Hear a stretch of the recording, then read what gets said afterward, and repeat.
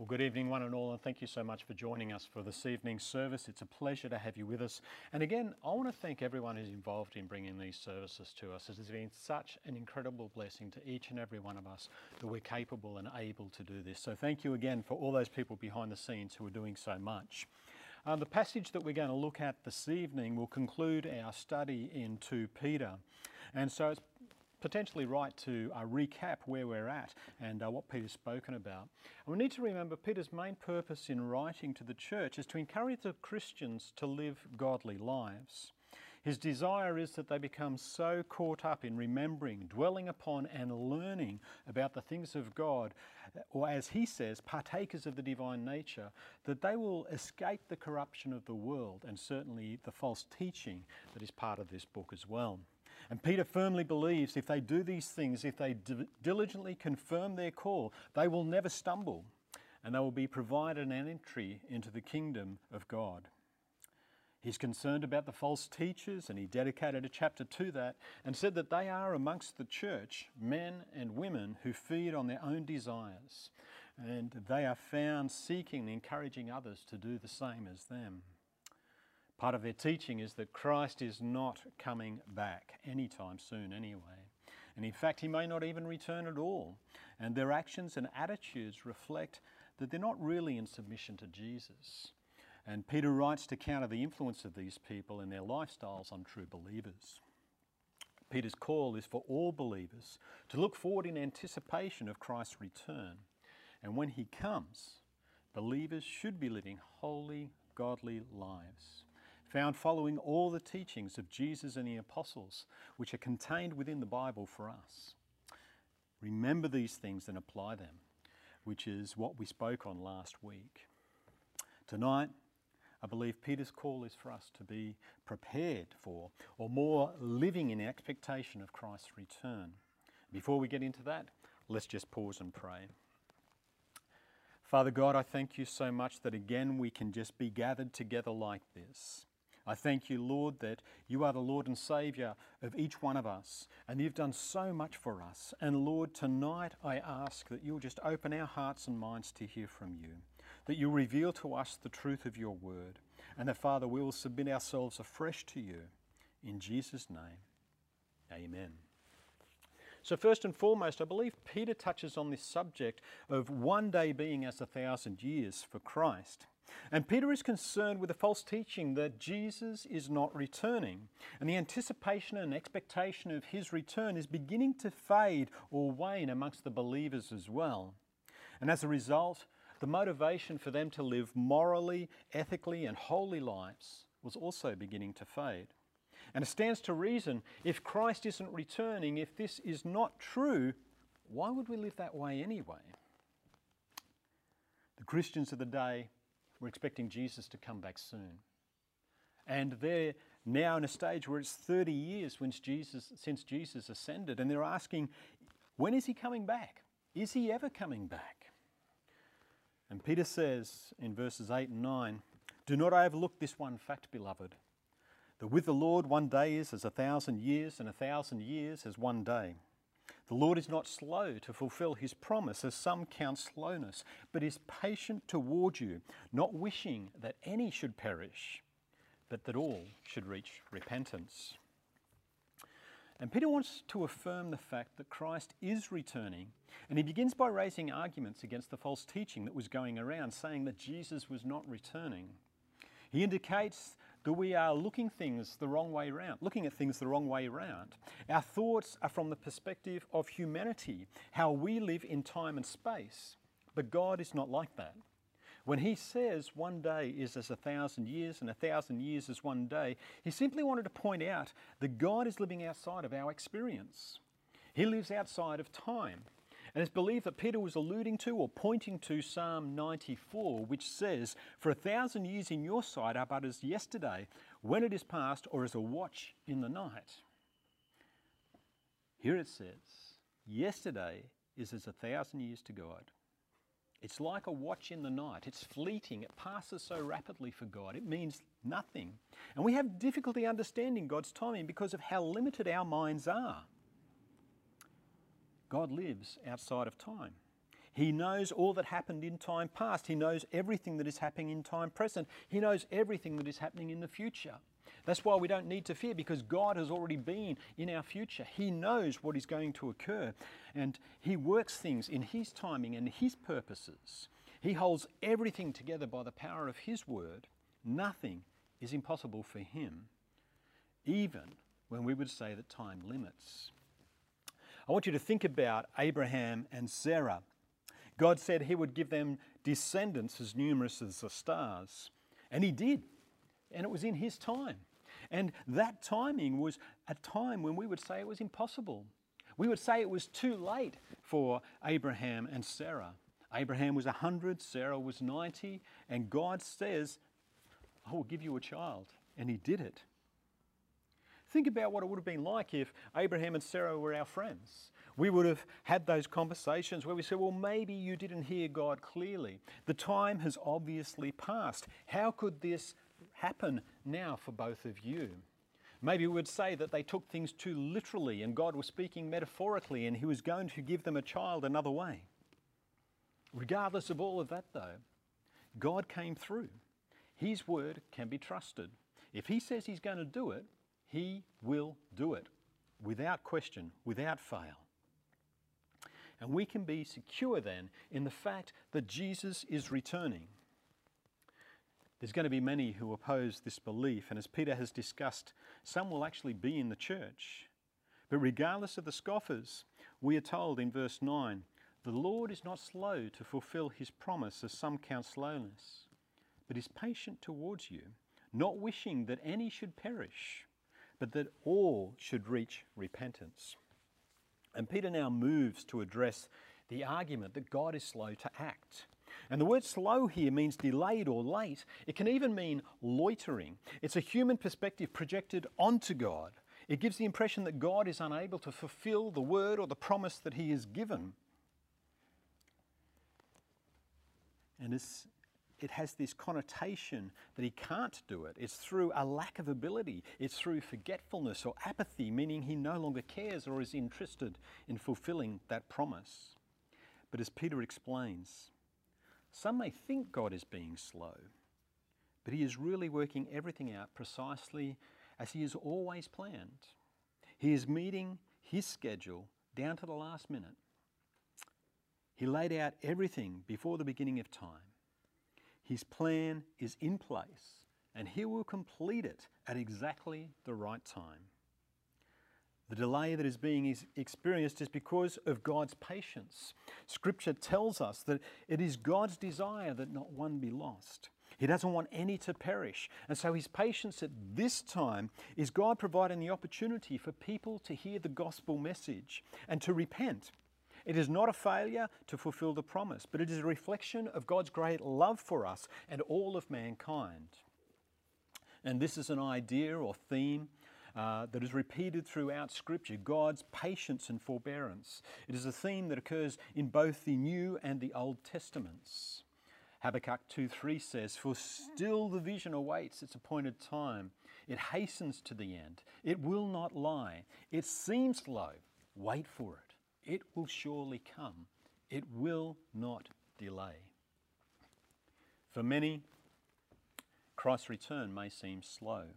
They may not have been readily able to explain why Jesus' return appears to be delayed. But we and all believers can be assured that He will return. But before He does, God is ready to pardon. He will be gracious, merciful, slow to anger, and abundant in loving kindness towards all men, providing every opportunity for them to come to repentance and knowledge of the saving grace of our Lord Jesus Christ. But we also need to remember, just as 2 Peter 3 says, as well as the passage we've heard from Habakkuk, God will not stay His hand forever. The day of judgment will come, just as He said it would. The righteous will be saved, but those who have refused to acknowledge Jesus as Lord and Saviour will suffer eternal separation from all things good. This will be the day of the Lord. And the day of the Lord is again a term that is used throughout Scripture, New and Old Testament alike.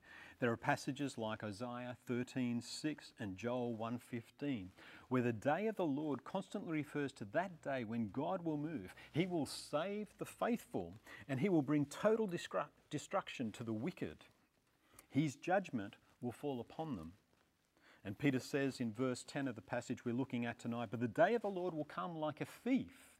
And then the heavens will pass away with a roar, and the heavenly bodies will be burned up and dissolved, and the earth and the works that are done on it will be exposed."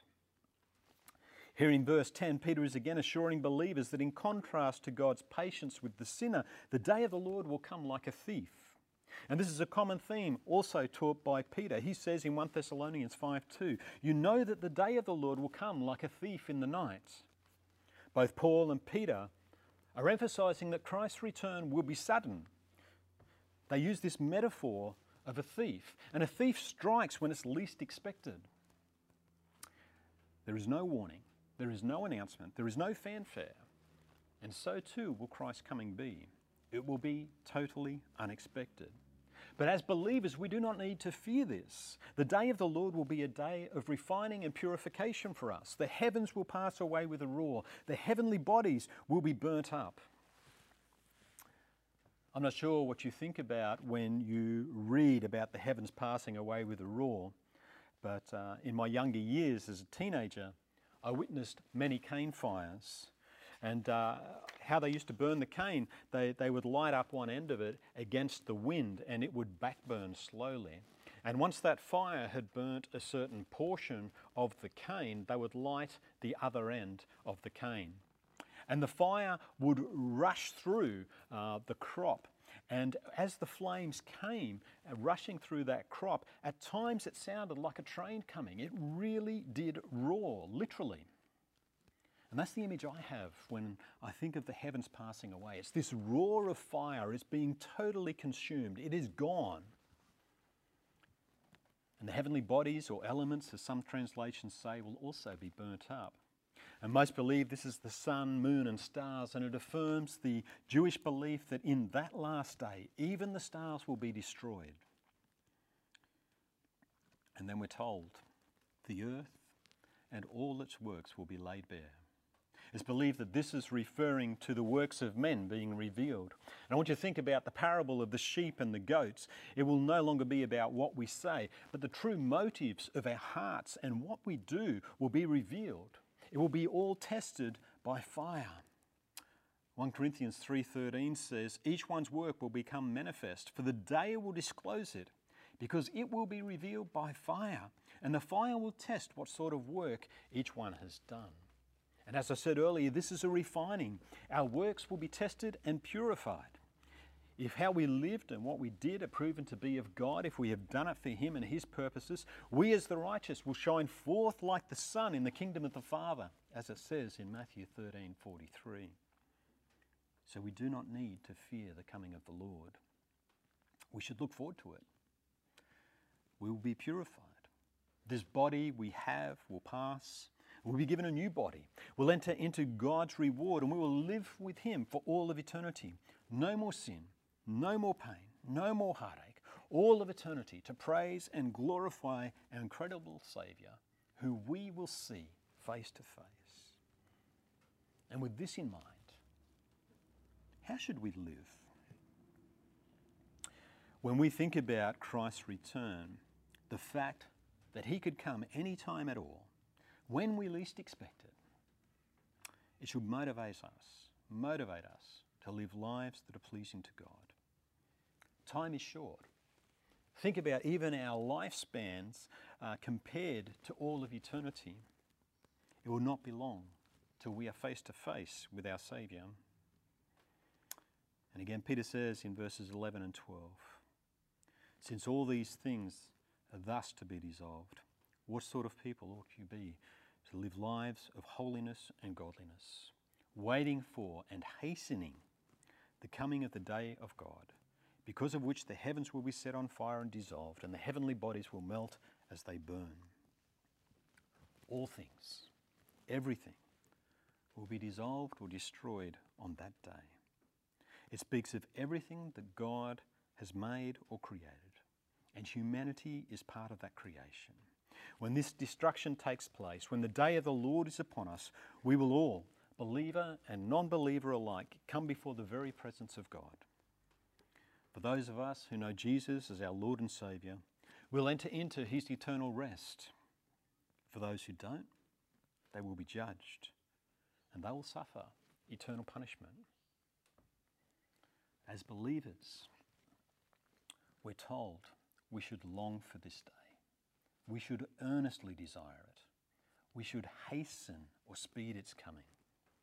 And this is a call to action. We as believers play a vital role in hastening this day of Christ's return. All through history, believers have prayed, Maranatha, come, O Lord. The Lord's Prayer petitions God, your kingdom come. In Matthew 24, Jesus tells his disciples to proclaim the gospel to all nations, and then the end will come. And Peter, when he addresses the crowds in Acts 3:19 to 21, tells the people to repent in order that God may send Jesus. So the call for us is to live holy lives, obedience to Jesus' teaching, telling others the gospel message and proclaiming the truth to all men. We should do this because we long to be purified. We long for the fulfillment of the hope that we have, that we will spend eternity with Christ. The heaven and the earth will pass away, the devil will be dealt with once and for all, and he will have no more influence over us. And in the absence of evil, there will be a new heaven and a new earth.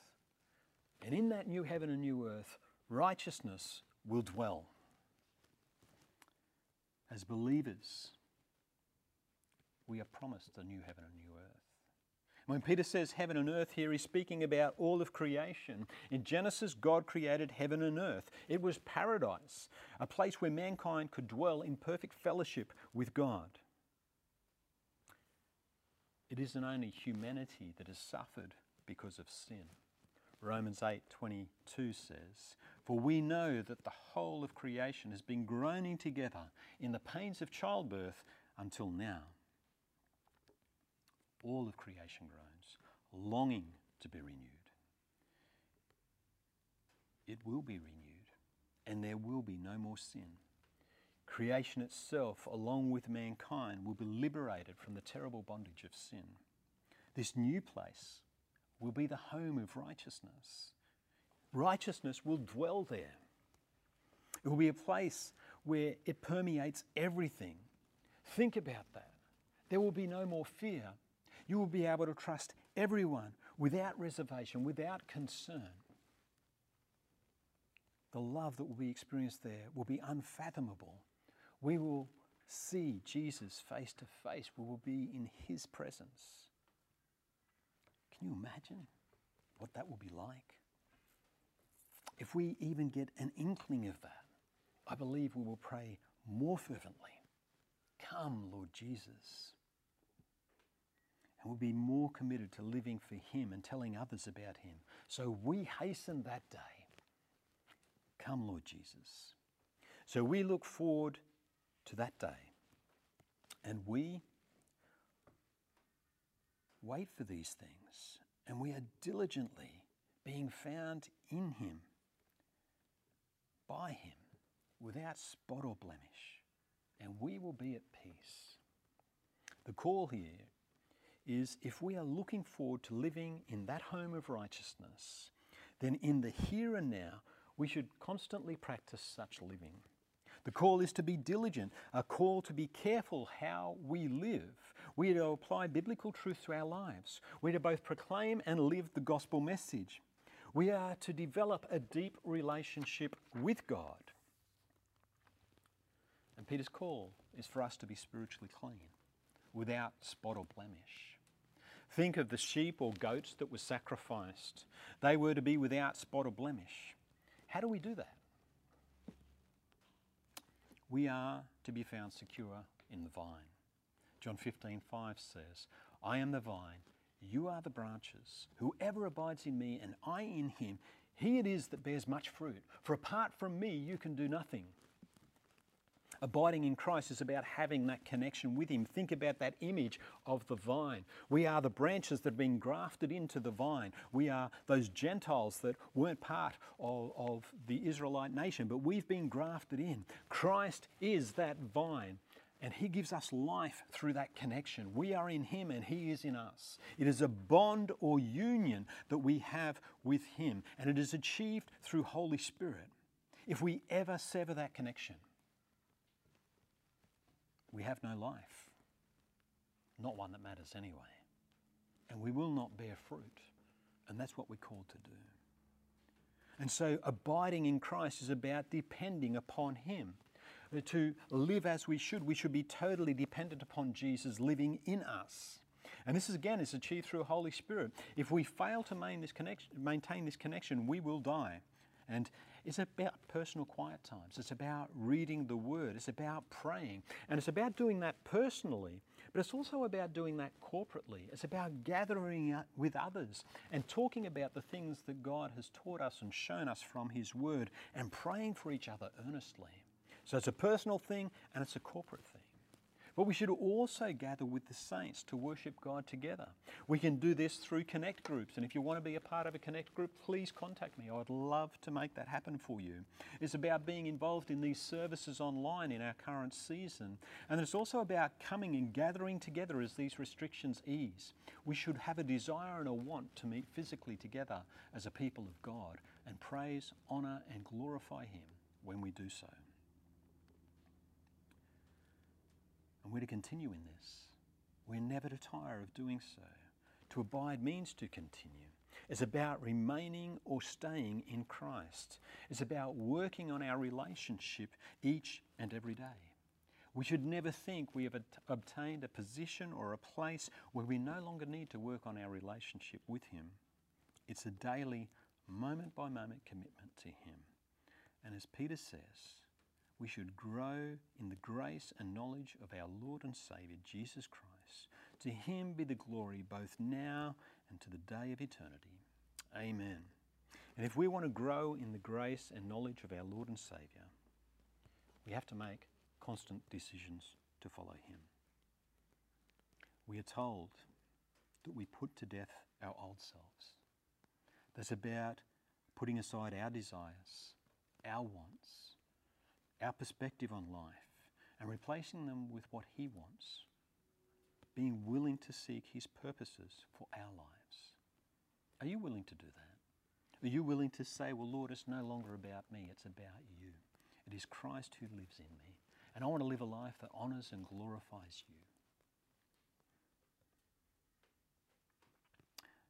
The easiest way to do this, the easiest way to begin to keep the words of Jesus in our hearts and minds is to read His Word, to memorise it, and ask Him to bring these things to mind constantly.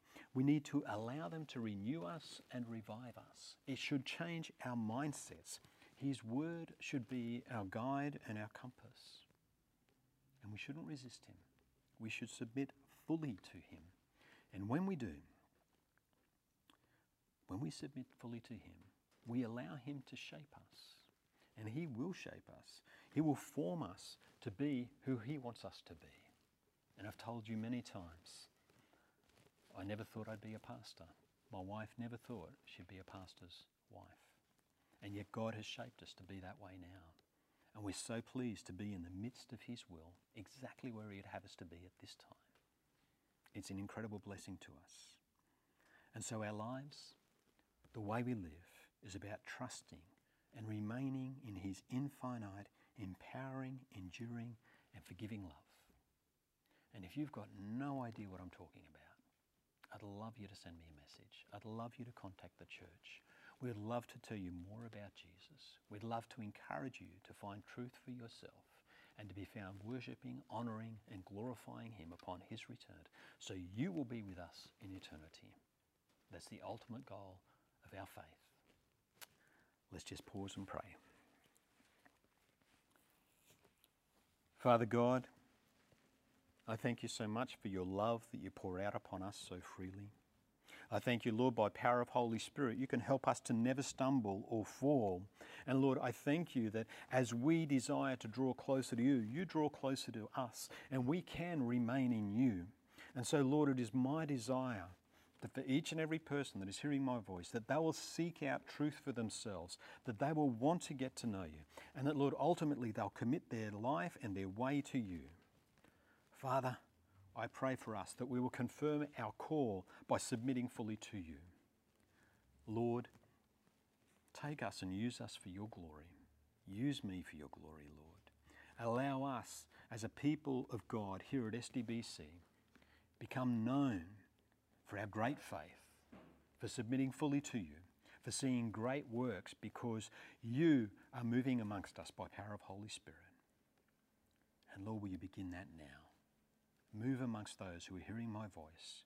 Let them sense your presence. Let them know the things that they need to confess to you so they can draw closer. We pray this now, Father, in Jesus' name and for his sake. Amen. Thank you, one and all. I hope you have a great week.